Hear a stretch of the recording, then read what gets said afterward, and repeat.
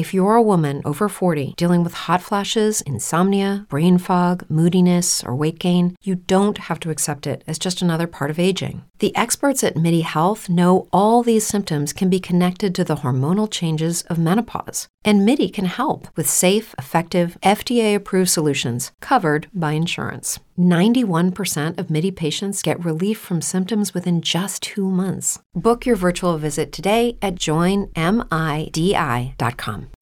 As humans, we're naturally driven by the search for better. But when it comes to hiring, the best way to search for a candidate isn't to search at all. Don't search, match with Indeed. When I was looking to hire someone, it was so slow and overwhelming. I wish I had used Indeed. If you need to hire, you need Indeed. Indeed is your matching and hiring platform with over 350 million global monthly visitors, according to Indeed data, and a matching engine that helps you find quality candidates fast. Ditch the busy work. Use Indeed for scheduling, screening, and messaging so you can connect with candidates faster. And Indeed doesn't just help you hire faster. 93% of employers agree Indeed delivers the highest quality matches compared to other job sites, according to a recent Indeed survey. And listeners of this show will get a $75 sponsored job credit to get your jobs more visibility at Indeed.com/podcast. That's Indeed.com/podcast. Terms and conditions apply.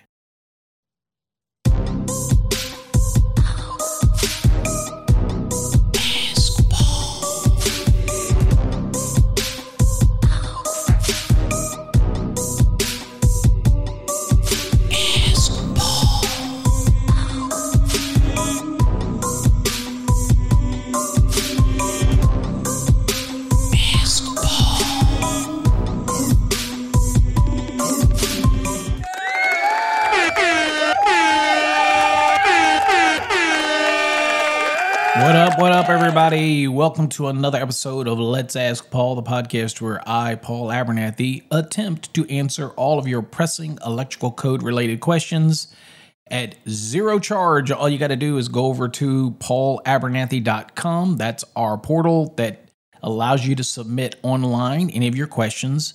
And if you're submitting questions on any of our other websites, chances are you're going to get a message that says go to paulabernathy.com. We do that because it allows us to keep it consistent, and it drops those questions into a specific folder that I access. So it makes sure that nobody gets lost in the cracks, that type of thing. So check that out. If you want to submit a question, again, there's trusted resources. I mean, you can go on Instagram, Facebook, Twitter, and try to get your knowledge from there. But again, not all electricians are created equal. I'm sure there's many of them out there who install much better than I ever did. But is their code knowledge? Is that what they do? Well, all you got to do is go look at their profile, look at some of their posts. If they're not posting code references to support their information, then it's probably not a trusted source you want to follow. No disrespect. Okay. I always post a code reference where it's necessary to support an answer or a reply. So again, and most educators will do that are worth their weight in salt. They will actually do that. So consider that when you're looking at your resources and things like that. So anyway, if you want to submit something to be possibly selected for an upcoming podcast, just go to paulabernathy.com, fill out the information, click the submit button, and we'll answer your question. Or if selected, you'll be on a podcast, much like today's podcast. Okay. All right. We got that out of the way. We have to pay the sponsor. So on this episode, the sponsor is Tradies Apps in Black Dot NFC. Now, if you might be asking what that is.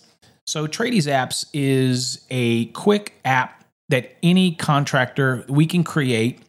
And what it does is it puts like a business card in the hands of the customer. It allows them to get information on your company. If you have a video or if you have anything, appointment scheduling, whatever, we can create apps for just about anything.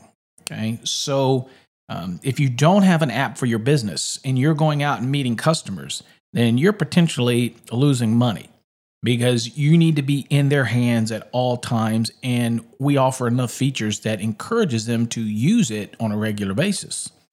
So if you're interested in that, go to TradesApps.com and check that out. The Black Dot NFC is near field communication. And we have so many options from our signature Black Dot disc to fobs to whatever. But what that also does is allows us to create you a one-page mobile adapted business card setting that is pretty neat. It can have the options are endless, to be honest with you, what we can do with that. So we have partnerships with iframe developers, and we can do some interesting stuff. And we have some demos. If you're interested, reach out to us. Just go to TradesApps.com. The Black Dot NFC is very neat because that would allow your customers to be able to tap your business card, to tap your fob, to put these black dots on any of your marketing material. All types of things that you can do with that. And the sky's the limit. So if you're interested in something like that, or you want to elevate your business to the next level, and you want to get NFC and you want to incorporate that into your efforts for your marketing, it's really, really cost effective. And our apps go hand in hand with the Black Dot NFC. So if you're interested in that, go to TradesApps, TradesApps.com. Check it out. And I think you'd be surprised how affordable it is. But there is so many features that we can incorporate in it. So again, you really need to be in the hands of your customer at all times. All right. You don't need to have them searching for you. You need to be right there. And these things allow that to take place. And it makes it so easy for your sales staff, because when they do a call, they're simply going to have the customer touch their phone to your fob or to your black dot, and it puts all that information on their phone. And you can even take the opportunity to show them the features. Maybe you're making recommendations for other contractors that you formed a partnership with, like a plumber, mechanical guy, HVAC, whatever. You create your own little network. It's kind of like a BNI network thing. And we will walk you through that in our program, but it is so cost effective that every contractor should have their own access to Trades apps and have their own mobile app, as well as a Black Dot NFC in their arsenal. Yep, absolutely. So if interested in that, check out TradesApps.com.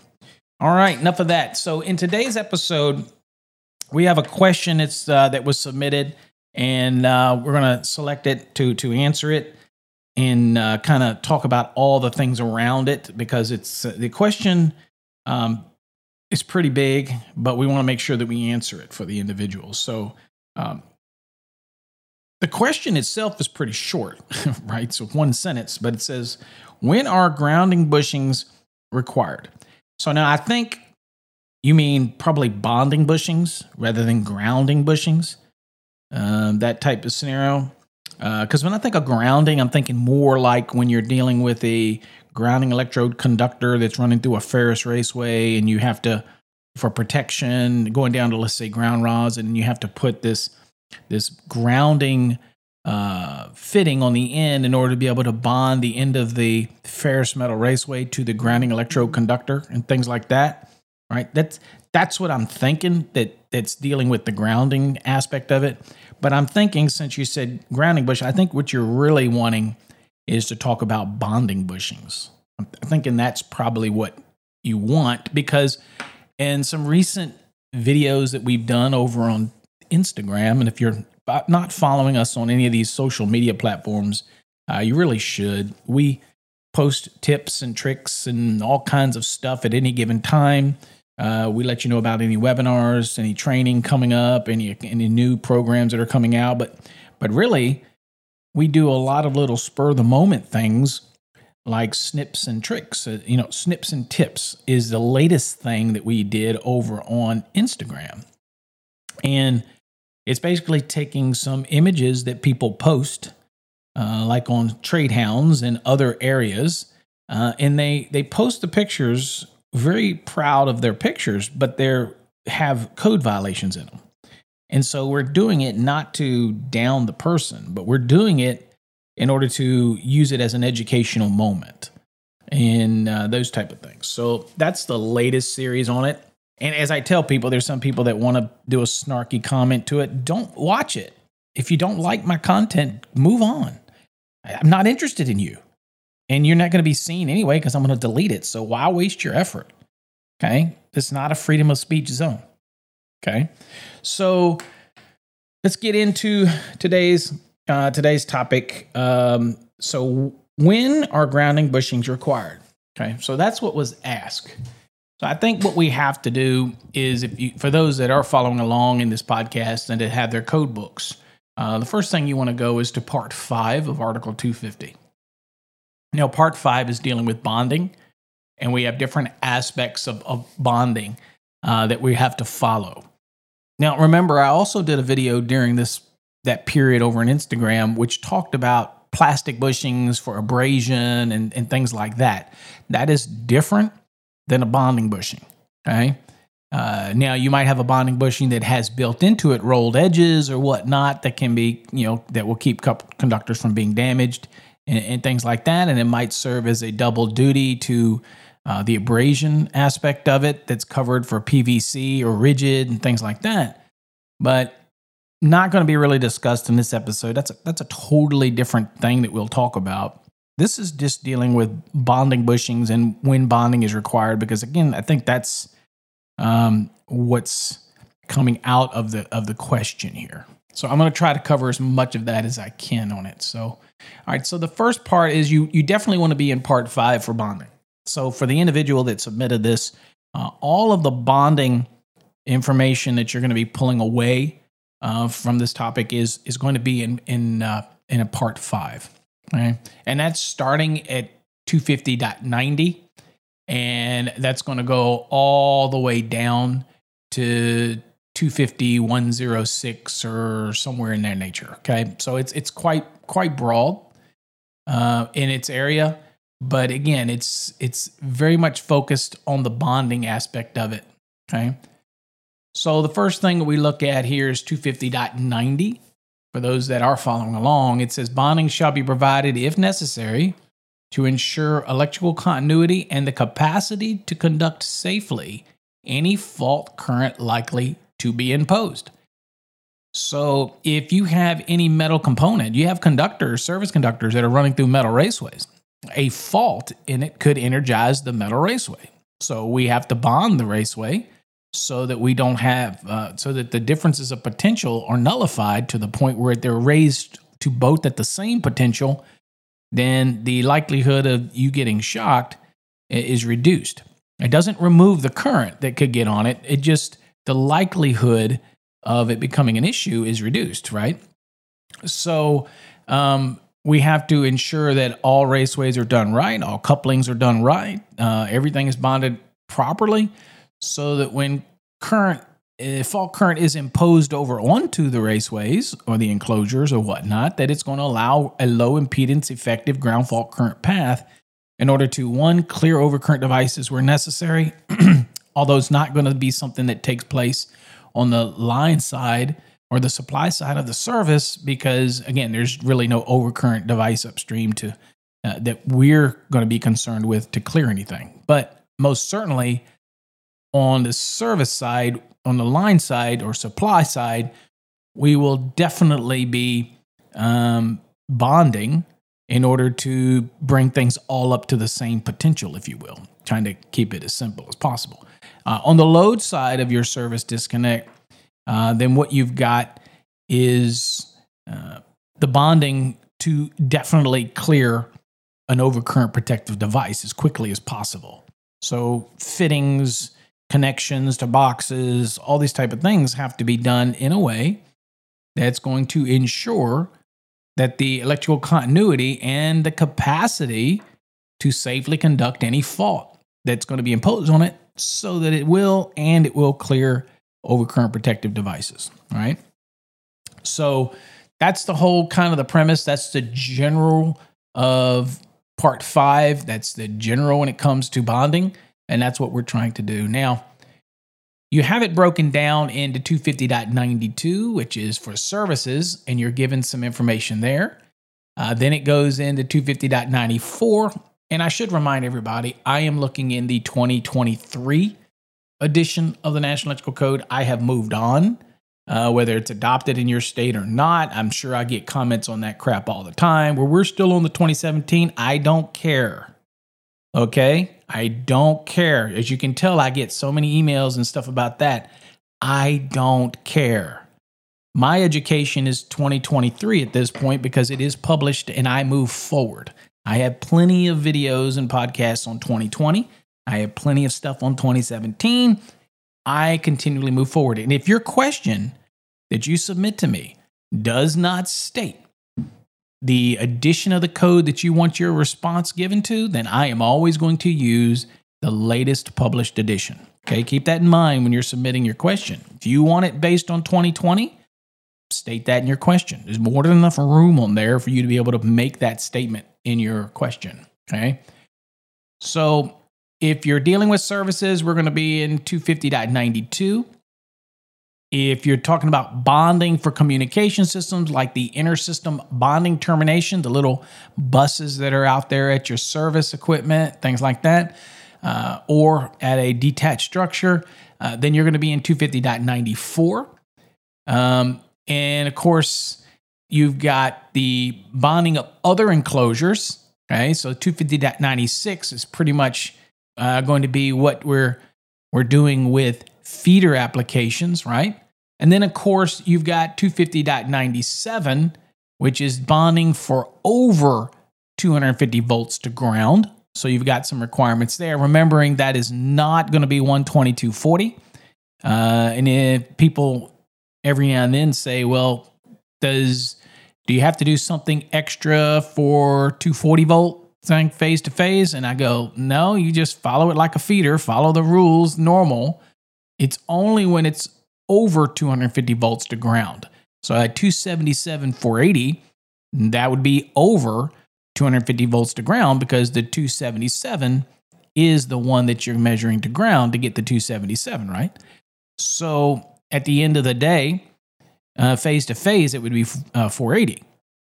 As humans, we're naturally driven by the search for better. But when it comes to hiring, the best way to search for a candidate isn't to search at all. Don't search, match with Indeed. When I was looking to hire someone, it was so slow and overwhelming. I wish I had used Indeed. If you need to hire, you need Indeed. Indeed is your matching and hiring platform with over 350 million global monthly visitors, according to Indeed data, and a matching engine that helps you find quality candidates fast. Ditch the busy work. Use Indeed for scheduling, screening, and messaging so you can connect with candidates faster. And Indeed doesn't just help you hire faster. 93% of employers agree Indeed delivers the highest quality matches compared to other job sites, according to a recent Indeed survey. And listeners of this show will get a $75 sponsored job credit to get your jobs more visibility at Indeed.com/podcast. That's Indeed.com/podcast. Terms and conditions apply. Phase to ground, 277. So that is over 250 volts. So yes, you have some what's called enhanced requirements. And we'll talk about that in this episode, but just trying to explain the differences here before we dig too deep into it, right? So if you're doing 120, 240 volt, things like that, then you're going to stay in the bonding requirements of 250.96. If you're over 250 volts to ground, then you're going to be looking at bonding requirements that help bridge 250.97. If you're doing services, then you're going to be sticking in 250.92, those type of things, okay? So that kind of gives you an overall perspective of which one of these sections you really need to be into, okay? And, then you'll have other little things like 250.98, which is bonding loosely joined metal raceways. This is talking about things like expansion fittings, deflection fittings, things like that, telescoping sections.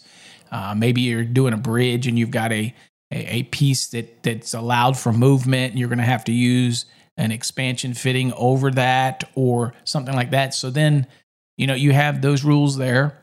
And then you have 250.100, which is bonding in hazardous classified locations. Obviously, you've got your rules in 500, 501, 502, 503 for these hazardous classified locations. But again, and this is going to bring reference back to that as well. So that's where you would go for that. And then, of course, we have 250.102, which is grounded conductor, bonding conductors, and jumpers. Okay. So here's where you would go, and this is where you're going to be sent. For example, 250.24 will send you for sizing things like the grounded conductor. It can't be less than the size given per this table. And of course, if you're doing any supply side bonding, then you would have the supply side bonding jumper. You've got the rules here, and it subsequently has a table, 250.102C1, that you're going to be using. So in supply side bonding would be any case where you have service conductors coming in, for example, and maybe it's a coming in underground, and maybe it's an open bottom piece of equipment. And so you've got these metal raceways coming up from the bottom. Well, you've obviously they're isolated. They're not connected to any cabinet. They're just coming straight up out of the bottom. So that's the point where you would have to bond those raceways because they probably contain service conductors. Okay, we'll just keep it there for right now. And so if that's the case, those raceways could get energized. And if there's no way to clear an overcurrent device, well, obviously we still have to bond them so that everything's at the same potential so we don't get a difference of touch potential, and that's how current is generated, and that's where hazards take place, right? So you have to bond them. And so you're going to use a supply side bonding jumper to do that.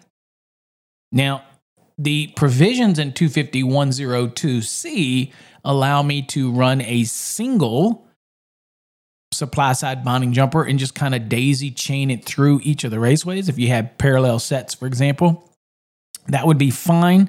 You're just going to have to size that supply side bonding jumper based on the cumulative circular mill of all of the raceways. And you only use one phase. Don't be adding up ABC, ABC, ABC. No, just one phase. Just take phase A. Keep it simple. And if I have 4 sets of 500, then I would use A in each of the set. And so that would be 2 million circular mills. If it's 500 each, right? You're just using one phase. And then that's how we would size our supply side bonding jumper. Alternatively, the code says, well, we could do individual sizing. So that means I could run an individual supply side bonding jumper to each one of those raceways from the grounded terminal bus.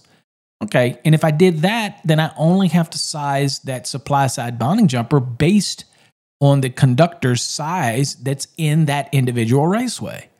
So again, if it's 500 kc mil, then I'm going to use 500 kc mil. Again, take just one phase. Don't try to take them all. Just take one phase. That's it. Okay.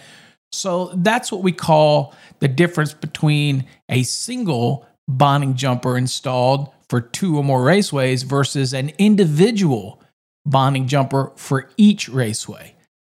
Now, the 2023 edition of the NEC didn't change the concept, but it actually worded it so that it's a little clearer. And that's what everybody's asking all the time. Make the code cleaner or make it clearer. I sit on Code Panel 5. It's my favorite. The people that are on that panel, genius, all of them. Just to be on that panel, it's an honor to be there. A lot of times I'm just sit back and absorbing it as I'm communicating and working in our little task groups and things like that. But again, great minds in that one. Again, I'm sure they're all through the code, different panels. I also serve on 17. In all fairness, the folks on 17, again, don't get your butt hurt, folks. Not the same as the people on Code 5. I'm just saying. But that's expertise, right? And I wouldn't expect them to be. The people on Code Panel 17 are not going to be as versed in grounding and bonding as the people obviously in Code Panel 5. And that's what I mean. I don't mean intellectually different. I'm just saying that when we're talking about grounding and bonding aspects, and there are some in 680, right? The equipotential bonding and Dot 26 and all this, they have a lot of discussions, but sometimes it kind of goes the way of, you really should ask Code Panel 5 because some of the stuff you're saying is probably not accurate. Okay. One example of that would be running an 8-gauge single equipotential bonding grid conductor around the perimeter of a pool when we know that it's not effective. And they say, well, show me the bodies. I'm just saying, usually you're just not put in a situation where, I mean, it only takes it only takes a tenth of an amp to kill you. Okay. And yet people get shocked all the time. The reason you don't die is because you're not bonded right. If I were to come in there and bond you right, then it can happen. It doesn't take thousands of amps to do it, right? So luckily around pools, there's slight shocks, things that happen, but you're not put in a perfect storm to make it as deadly as it could be. That's not to say it can't happen, but they don't understand as well the principles as it would be in a code panel 5, that type of thing. Okay, so anyway, hopefully I didn't offend anybody with that. It certainly wasn't an intellectual shot. It's just that two different mindsets from code panel 5, and it's the same for all the code panels, to be honest with you. All right, so that's what you're going to do for supply side bonding jumpers. Now, if you're doing the same scenario with these raceways on the load side coming out of an open bottom, then you wouldn't use the supply side bonding jumper, right? You would use an equipment bonding jumper on the load side. And that is 250.102D, which is ultimately still going to be sizing those conductors based on the overcurrent protected device like we have in 250.122, right?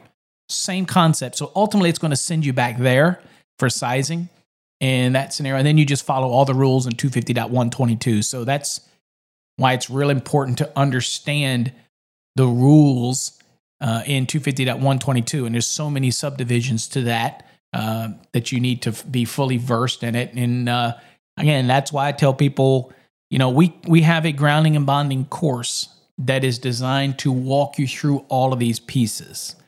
So it's, I'm biased because I was a part of writing the 2020 edition of that, and we developed a course around it. But to be honest with you, everybody should take a course on grounding and bonding. Eat your humble pie and realize that grounding and bonding can be difficult. And it's one of those courses that everybody should have. And that way they check that off the list and go, you know what, I have a better understanding of grounding and bonding now. So if you're interested in that course, again, it's a grounding and bonding. It's the Fast Tracks Purple. Check it out on our website at fasttracksystem.com.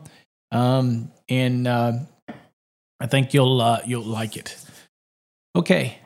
So anyway, that's kind of what we're talking about. And then of course it ends up also now getting into 250.104, which is bonding of the metal water pipes and things like that.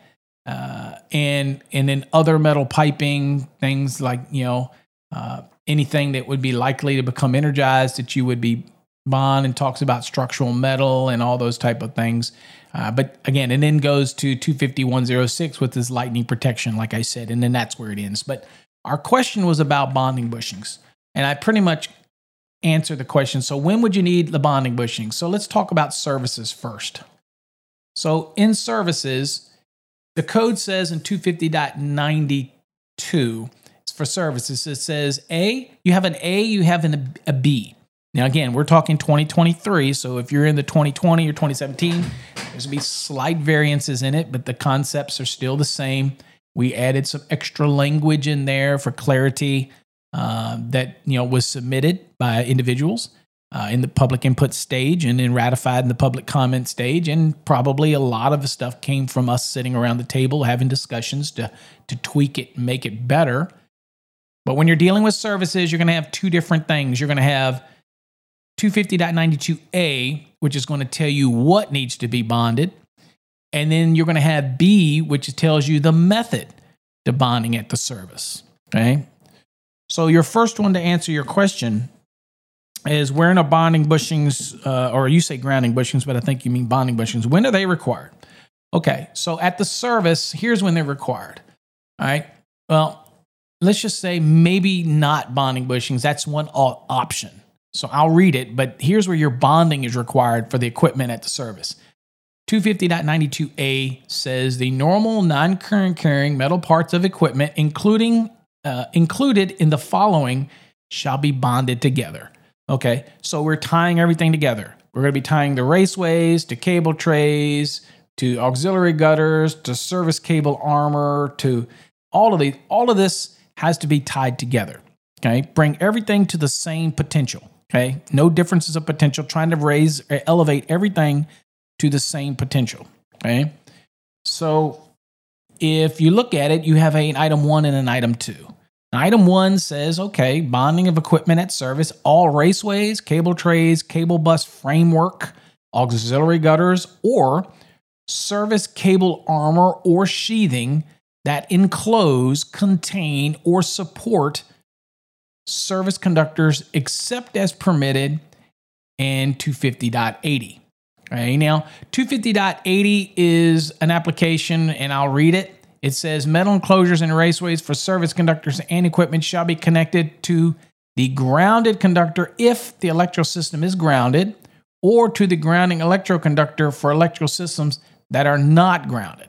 Okay, and then there's an exception here. It talks about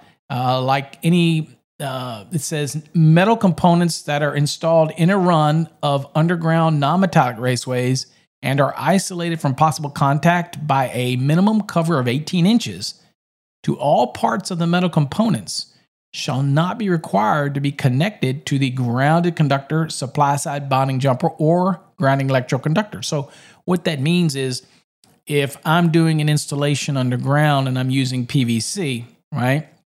But I'm changing the elbows out for metal because maybe the deal is they're worried about pulling it through and it could cause the burning of the interior radius of the plastic elbow. And of course, so they change it to a metal elbow, but it is isolated. And if you follow the code, it tells us all raceways, and that elbow is a raceway, that it has to be bonded. Well, how do you bond that? So as long as it's underground and it has 18 inches of cover, when you transition that elbow and start coming up out of the ground, then you do not need to bond those pieces. So anyway, that's kind of why it makes that reference there. And then the second one says all enclosures that contain service conductors, including meter fittings, boxes, or the like, interposed in the service raceway or armor. So what interposed means is, I'll give you a mental picture here. If you come from a weatherhead and you come down the mast and you hit a meter, that's interposed. That's being placed in the service conductor's path. And that's what interposed means. Of course, then it goes out from the load side of that meter down into your service disconnect, that type of thing. So interposed says, look, it's even going to include any of the equipment that is interposed in these service conductors. Okay? And so all of this stuff has to be bonded. Okay? As humans, we're naturally driven by the search for better. But when it comes to hiring, the best way to search for a candidate isn't to search at all. Don't search, match with Indeed. When I was looking to hire someone, it was so slow and overwhelming. I wish I had used Indeed. If you need to hire, you need Indeed. Indeed is your matching and hiring platform with over 350 million global monthly visitors, according to Indeed data, and a matching engine that helps you find quality candidates fast. Ditch the busy work. Use Indeed for scheduling, screening, and messaging so you can connect with candidates faster. And Indeed doesn't just help you hire faster. 93% of employers agree Indeed delivers the highest quality matches compared to other job sites, according to a recent Indeed survey. And listeners of this show will get a $75 sponsored job credit to get your jobs more visibility at Indeed.com/podcast. That's Indeed.com/podcast. Terms and conditions apply. Every day, we rise, challenging ourselves to work for what we believe in. At U.S. Border Patrol, protecting our borders is more than a job. It's a calling. Agents answer the call, working together to keep our country and communities safe. If you're ready for a new mission, join U.S. Border Patrol and go beyond. Learn more at cbp.gov/careers. Now, interesting is people ask, well, what if I have a PVC weatherhead and it's on the side of a building and it's coming down to a meter enclosure and then it's coming out of the meter enclosure down to the service disconnect? how do I bond the meter enclosure if it's metal? Well, you're going to do that with the grounded conductor, okay? That is already in place. That is done. You're going to be taking care of that connection, and you're permitted to do that. You're permitted to use the grounded conductor for that application to bond that enclosure, okay?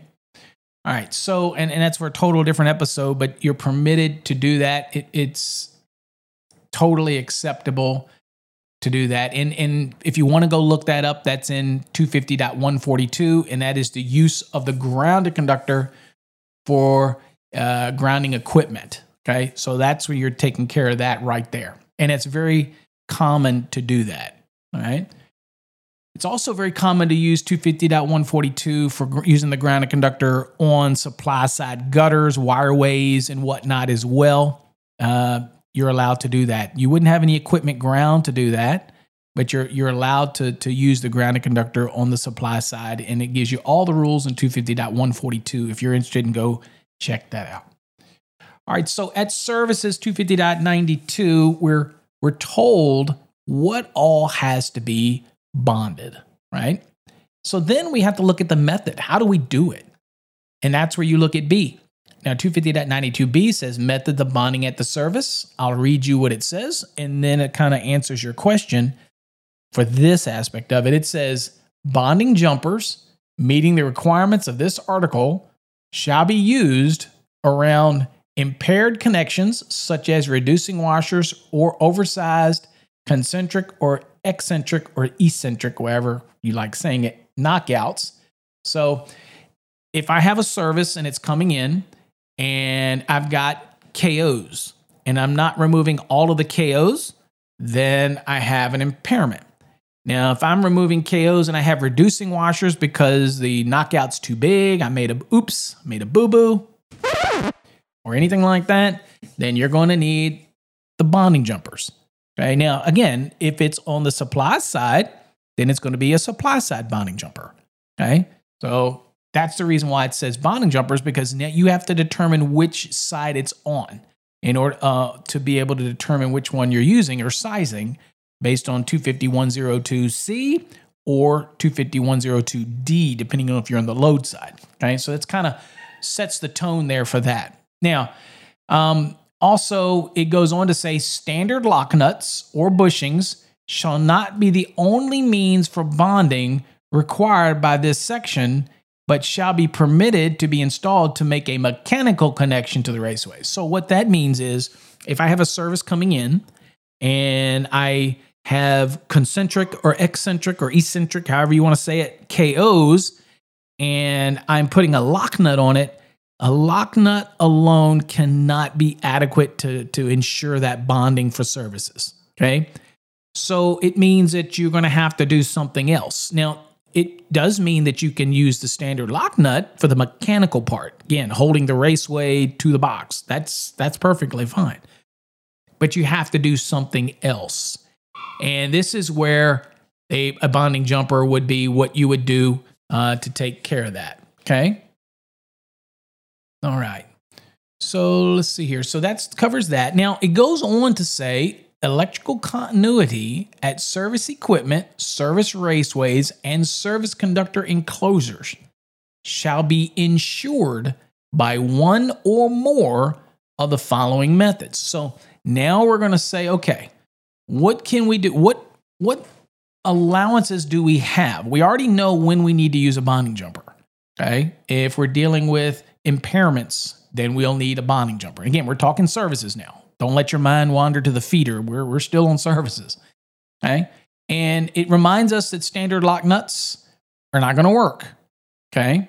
So we have to go down and look. Okay. So there is one or more of the following. Number one, bonding equipment to the grounded service conductor by an applicable method in 250.8A. Okay. So this is the one that says, okay, well, we can bond equipment to the grounded conductor. And again, 250.8A is giving us different termination methods that we have. That's a list of whether it's a listed pressure connector, terminal bar, exothermic welding process, machines, screw type fasteners engage not less than 2 threads. You get the point. It's different methods. So as long as we use one of those methods, we can actually connect the grounded conductor to the raceway, and would be fine, right? And you know what? That could be that is simply done with a bonding jumper, right? So again, your jumper from the grounded conductor terminal bus up to and connect to a bonding bushing that would be on that raceway that's containing service conductors, okay? So that's a supply, and you size it based on a supply side bonding jumper, okay? So we're given permission to do that. Next, it says connections made up wrench tight using threaded couplings, threaded entries, or listed threaded hubs on enclosures. Okay, so this is an example where you notice that on meters, you go to the top of it, it has the bolted on meter hub, and it's threaded, and you're bringing in let's say a rigid into the top or whatnot, then that threaded connection that's made up is adequate to bond. Okay, so if your meter socket's bonded to the grounded conductor, and you got the hub on top of it, and you bring in a rigid or intermediate, let's say that's threaded, and it threads into the hub on the top, then that's considered a method to make the connection between the meter, which is bonded, to that raceway, which now becomes bonded because it's doing it through a threaded hub, right? And then, of course, again, any couplings, depending on how far up your mast would go, let's say, the couplings are fine as well because they're a part of the system. Right? They're listed for use with that rigid or that intermediate, and they're connecting 2 of the raceways together. That is still considered bonding and continuing that bond to the next stick or joint of rigid or EMT, that type of scenario. You with me? Okay. The next one is threadless. That's item number 3. Threadless couplings and connectors if made up tight for metal raceways and metal-clad cables. Okay, so you can use metal-clad cables for services. It's over in 230. There is a list of all the different types of wiring methods you can use for service or to enclose service conductors, right? And it's also threadless coupling could be used for like a EMT, which is compression threadless couplings or whatnot. So again, making sure that everything's listed properly, using listed wiring methods and associated fittings. If that's the case, then that's all considered fine, again, as long as it's made up tight. Okay? Now, I noticed it doesn't say made up wrench tight, but again, tight being the operative word here, you wouldn't do that with a metal-clad cable. But again, keep that in mind that is okay to do that. And then the fourth one is other listed devices, such as a bonding type lock nut, bushings, or bushings with bonding jumpers. So again, one of the aspects of it that kind of covers everything is a bushing with the bonding jumper. It's going to help facilitate item number 1, because that's the most common way it would facilitate it. And then, of course, you have a bonding type lock nut, which is like a standard lock nut with a screw that drives into the material. That type of thing. Now, here's where people get confused. It still requires that if you have concentric or eccentric or any type of impairment, that you have a bonding jumper. Okay? But if you're going to bond the raceway on the supply side and you have total all knockouts knocked out, right? Then you could use a bonding type lock nut to give you that assured bonding on the supply side. So you still have to make sure that's an assured bonding aspect, okay? It's not just a situation where I only have to follow these 4 items if I've got concentric, eccentric, or reduction. Remember, when you're reading this rule up front, it tells you which situations you're going to need to have bonding jumpers, okay? But when you get to these 1, 2, 3, 4 lists, under 250.92b, this is just giving you lists to ensure that your continuity of the service equipment, service raceways, and other service conductor enclosures are all connected together. And this gives you some options to be able to do that. That's what this is doing. Okay, that's what this list is all about. So people will tend to get it confused when looking at it. But just remember, standard lock nuts, sealing lock nuts, and metal bushings are not acceptable as the sole means for bonding a raceway or a cable to an enclosure on the line side of the service disconnecting means. Okay, remember that. For concentric, eccentric, or eccentric, or oversized KOs, electrical continuity must be ensured through a supply side bonding jumper. We talked about that. Again, you got to make sure that you raceway and your grounding fitting and everything is listed for its proper application. And it says if these KOs were in a service enclosure, they would impede the bonding connection. Bonding jumpers are required in those situations, and we kind of covered that scenario when you would have it. Okay, but it's just a good aspect of understanding the importance of the supply side or line side type of bonding that takes place. Okay. Now I will remind you something. If you're not familiar with this, or if you haven't downloaded it yet, it's well worth the investment. Is getting the NFPA link. Now, if you've heard people have asked me about what this is, and you see me using it in my Instagram videos. The neat thing about Link, which is a software by NFPA, that you really don't load it on anything. It's in the cloud, but you access it. You can access it from any device. It gives you at your fingertips the latest edition of the National Electrical Code, plus previous editions, all the way back to 2008, okay, at your fingertips. So the other beautiful thing is that it gives you access to other standard documents as well that NFPA puts out, like 70E and all those type of things, 72 and all that for fire alarm. So it's well worth the investment. And it's cheap. I think a little over $100 a year, which is well worth it. You'll spend more than that. But having it at your fingertips is just going to make you a much better electrician in the field. You know where to go and that type of thing. All right. So that's dealing with the service. And my advice to you is to go read 250.92 and A and B and kind of see. If you have any questions, obviously you can respond back to this podcast at paulabernathy.com, and I will dig deeper in any of those you might not understand. The next one is 250.94. We're not going to cover that because that's not really dealing with bonding bushings like that was discussed. So, but that is for bonding at communication systems. And so that's for like your DirecTV, which I boycott. But that is what you would do to make sure that you have a certain number of terminations for use with communication systems. Okay.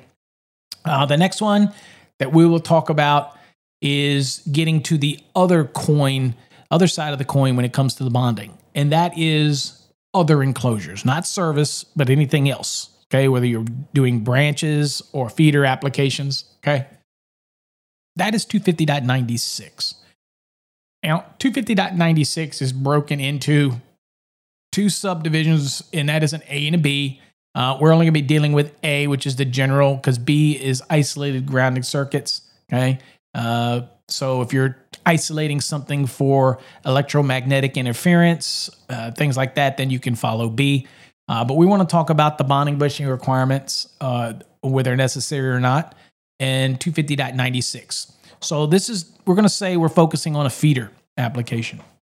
It says, A says metal raceways, cable trays, cable armor, cable sheathing, enclosures, frames, fittings, and other metal non-current carrying parts that are to serve as equipment grounding conductors without the use of a wire type supplementary equipment grounding conductor shall be bonded if necessary to ensure electrical continuity and the capacity to conduct fault current likely to be imposed on them.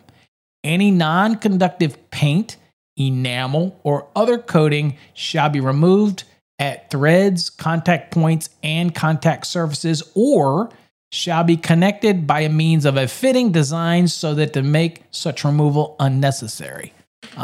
So again, if you are unable to do this by removing the paint or whatever, then you have a raceway coming in, say for a feeder, then you could put a bonding bushing on it with a bonding jumper and achieve the same connection and be fine. Okay, but you have to do something necessary to do that. Okay, now one thing to remember, so feeder applications, let's just talk normal circuits, 120, 240 volt, things like that. Most all of the reducing washers, all of the eccentric or eccentric KOs on boxes, all of those are not going to require a bonding bushing. Okay, it's already done. It's taken care of, right?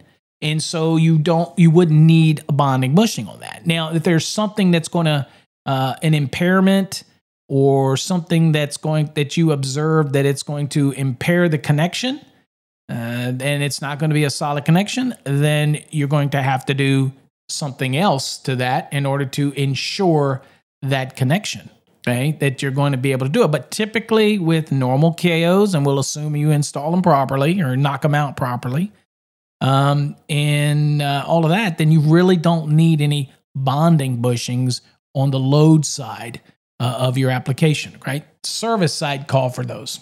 Now, that's not to say, again, if you don't have any issues that could impede the ability to clear an overcurrent device properly, then that's one of those things where you're gonna need it. Another aspect of it is you might need a bonding bushing. For example, if you're using a piece of flexible conduit, then again, if it's not to be used as an equipment grounding conductor, but you still have to bond, then you might have a bonding component that you would need to bond.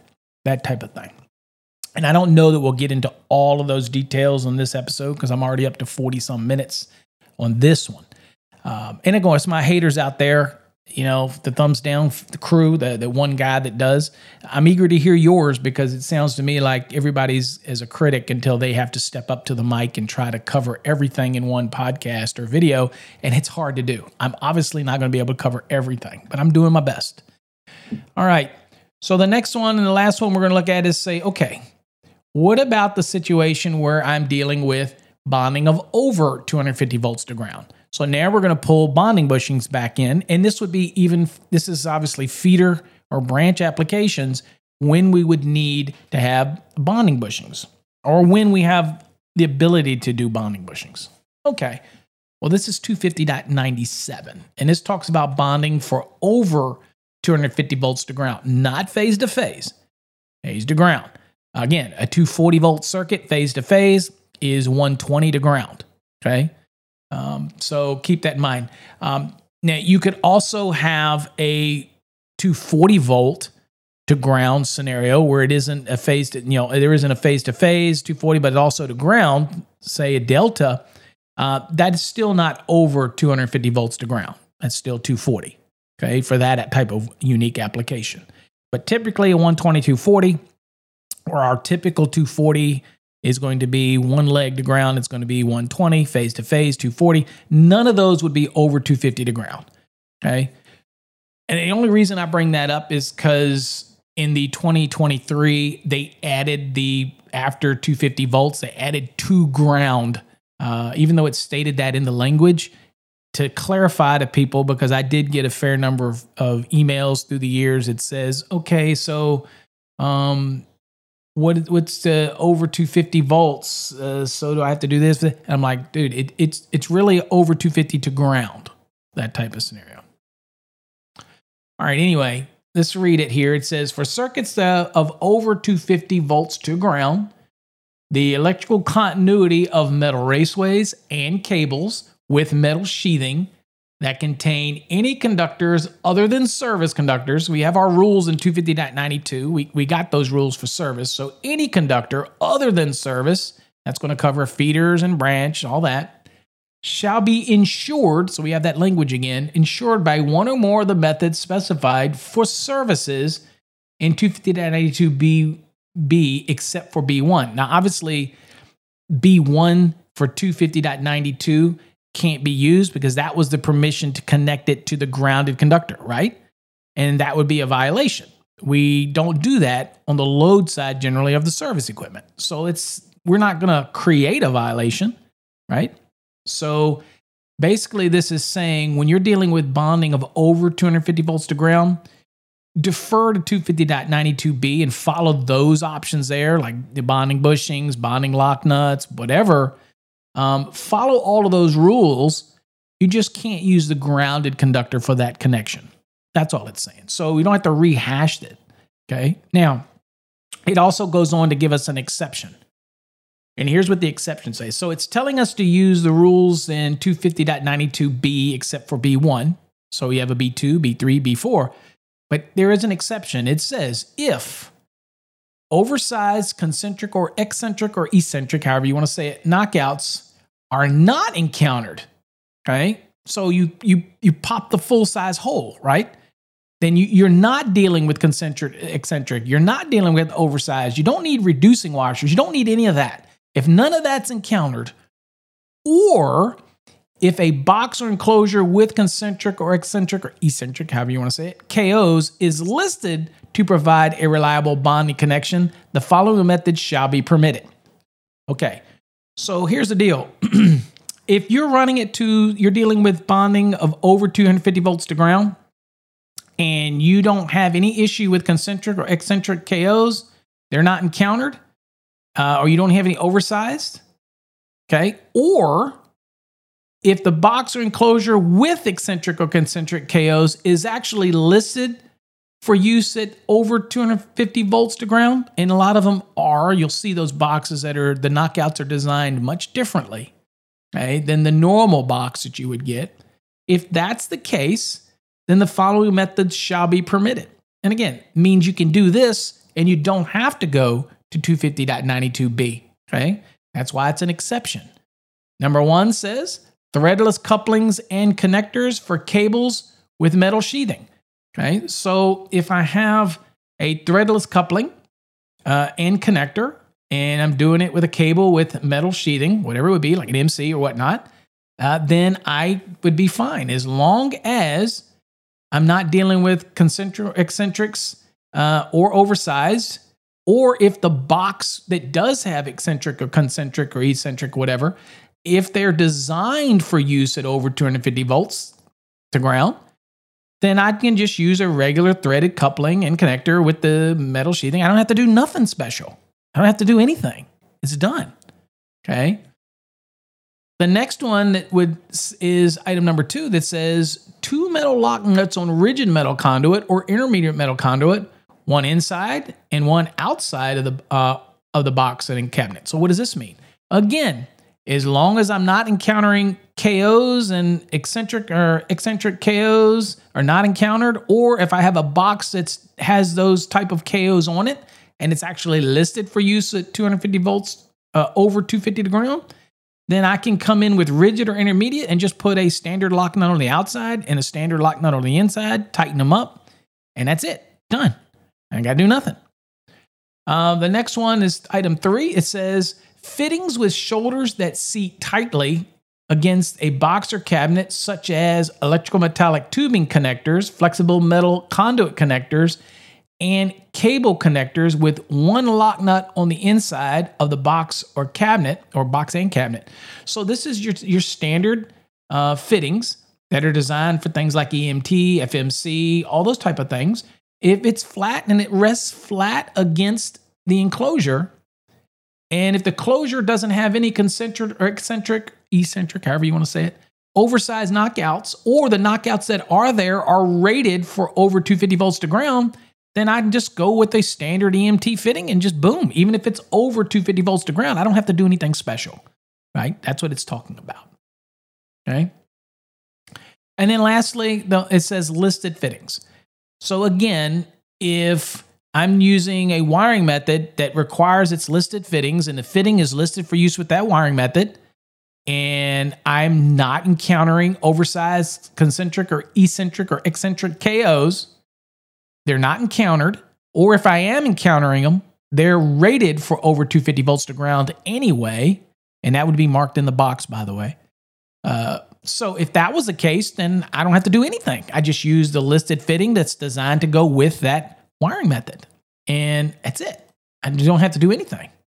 Okay, so bonding, here's the biggest thing that people get really, really, really confused about.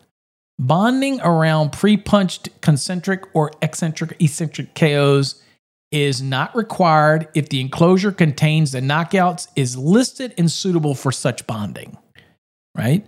So all you got to do is look at the enclosure and see if it's rated for over 250 volts to ground. And then if you do have those KOs, it really doesn't matter. You're okay. Use that exception, okay?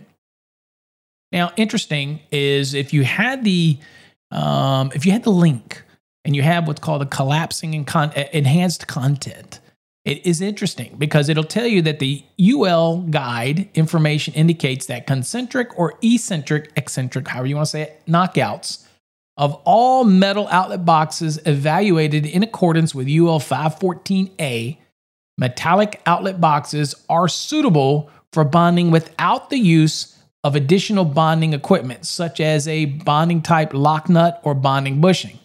The guide information further indicates that metal outlet boxes may be marked to indicate this condition of use. How about that? It's interesting, right? That's why it pays to understand UL as well. And, having access to those documents. But usually the manufacturer will take care of that for you and provide you the information. So always remember you can reach out to the manufacturer to get additional guidance where necessary, that type of thing. All right. So next, for the bonding bushing deal, we're going to jump to 250.102 for this. And it's talking about the bonding jumpers. And we're going to talk about the supply side bonding jumper. So on the supply side bonding jumper, and we're going to get into sizing it. That's a whole different episode. And I already have a video on that. So I'm not going to rehash that because that's nearly not what the question was. But bonding jumpers. When would you use a bonding jumper on the supply side? Again, I gave you an example earlier. If I have raceways coming in that contain service conductors and in encountering concentric or eccentric or eccentric, whatever you want to say it, if I'm running into those, I know you're getting tired of me saying it that way, but if I don't, I'll have the trolls posting crap on every comment, okay? Because they got nothing better to do than do that, really, okay? It's the same trolls that want to post on people that say sub-panel versus remote distribution panel. It seems like that's their only passion in life is to I don't know, try to diss other people or whatnot. I don't know. I don't really care. I delete it anyway, so it doesn't matter. But at the end of the day, if we're doing supply side bonding jumpers and we have to bond the raceway coming in because of an impairment, easier way to say it, if we have an impairment which covers KOs with eccentric or eccentric type of KOs or reducing washers, then we would need that bonding jumper, right? And if it's on the supply side, it's a supply side bonding jumper, and you would follow 250.102C1. If it's on the load side, then you would follow 250.102D, and your bonding bushings with bonding jumpers and all that will be sized based on 250.122. So I probably could have summarized this entire video up in saying for your bonding jumper and your bonding bushing requirements, would be all those that are encompassed in 250.92 all the way down to 250.97. And by reading that, you get a good understanding of what's going on there. But that's about no, not 97, 250.92, I'm sorry. If you look at there from 250.92 down to 250.102, then you'll get a good understanding of when and where bonding bushings could be installed. But just remember, bonding bushings are not the only answer. Okay, you can bonding type lock nuts, bonding wedges. There's other alternatives out there. Just follow the code and read it. And again, if you have any questions with reading any of that, you know what you can do. You can always email us and ask us more specific, kind of more targeted questions, and we'll do our best to try to answer that for you. All right, folks. That's all I'm going to have for this episode. Hopefully I answered your question. It's a lot of info. I know it's hard to follow it in a podcast. We do have videos that are out on this, but they're only available in our annual membership. Hey, at the end of the day, hopefully I get you something to think about. Till next time, folks, stay safe. God bless.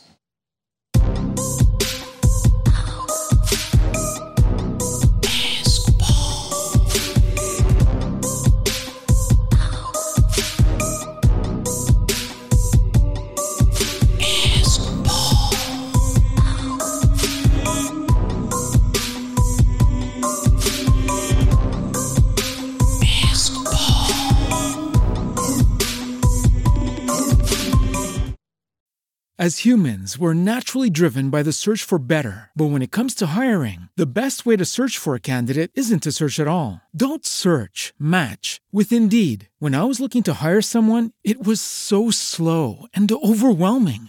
I wish I had used Indeed. If you need to hire, you need Indeed. Indeed is your matching and hiring platform with over 350 million global monthly visitors, according to Indeed data, and a matching engine that helps you find quality candidates fast. Ditch the busy work. Use Indeed for scheduling, screening, and messaging so you can connect with candidates faster. And Indeed doesn't just help you hire faster. 93% of employers agree Indeed delivers the highest quality matches compared to other job sites, according to a recent Indeed survey. And listeners of this show will get a $75 sponsored job credit to get your jobs more visibility at Indeed.com/podcast. That's Indeed.com/podcast. Terms and conditions apply. With the Lucky Land Slots, you can get lucky just about anywhere.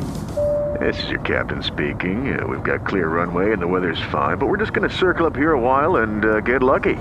No, nothing like that. It's just these cash prizes add up quick. So I suggest you sit back, keep your tray table upright, and start getting lucky. Play for free at LuckyLandSlots.com. Are you feeling lucky? No purchase necessary. Void where prohibited by law. 18+ terms and conditions apply. See website for details.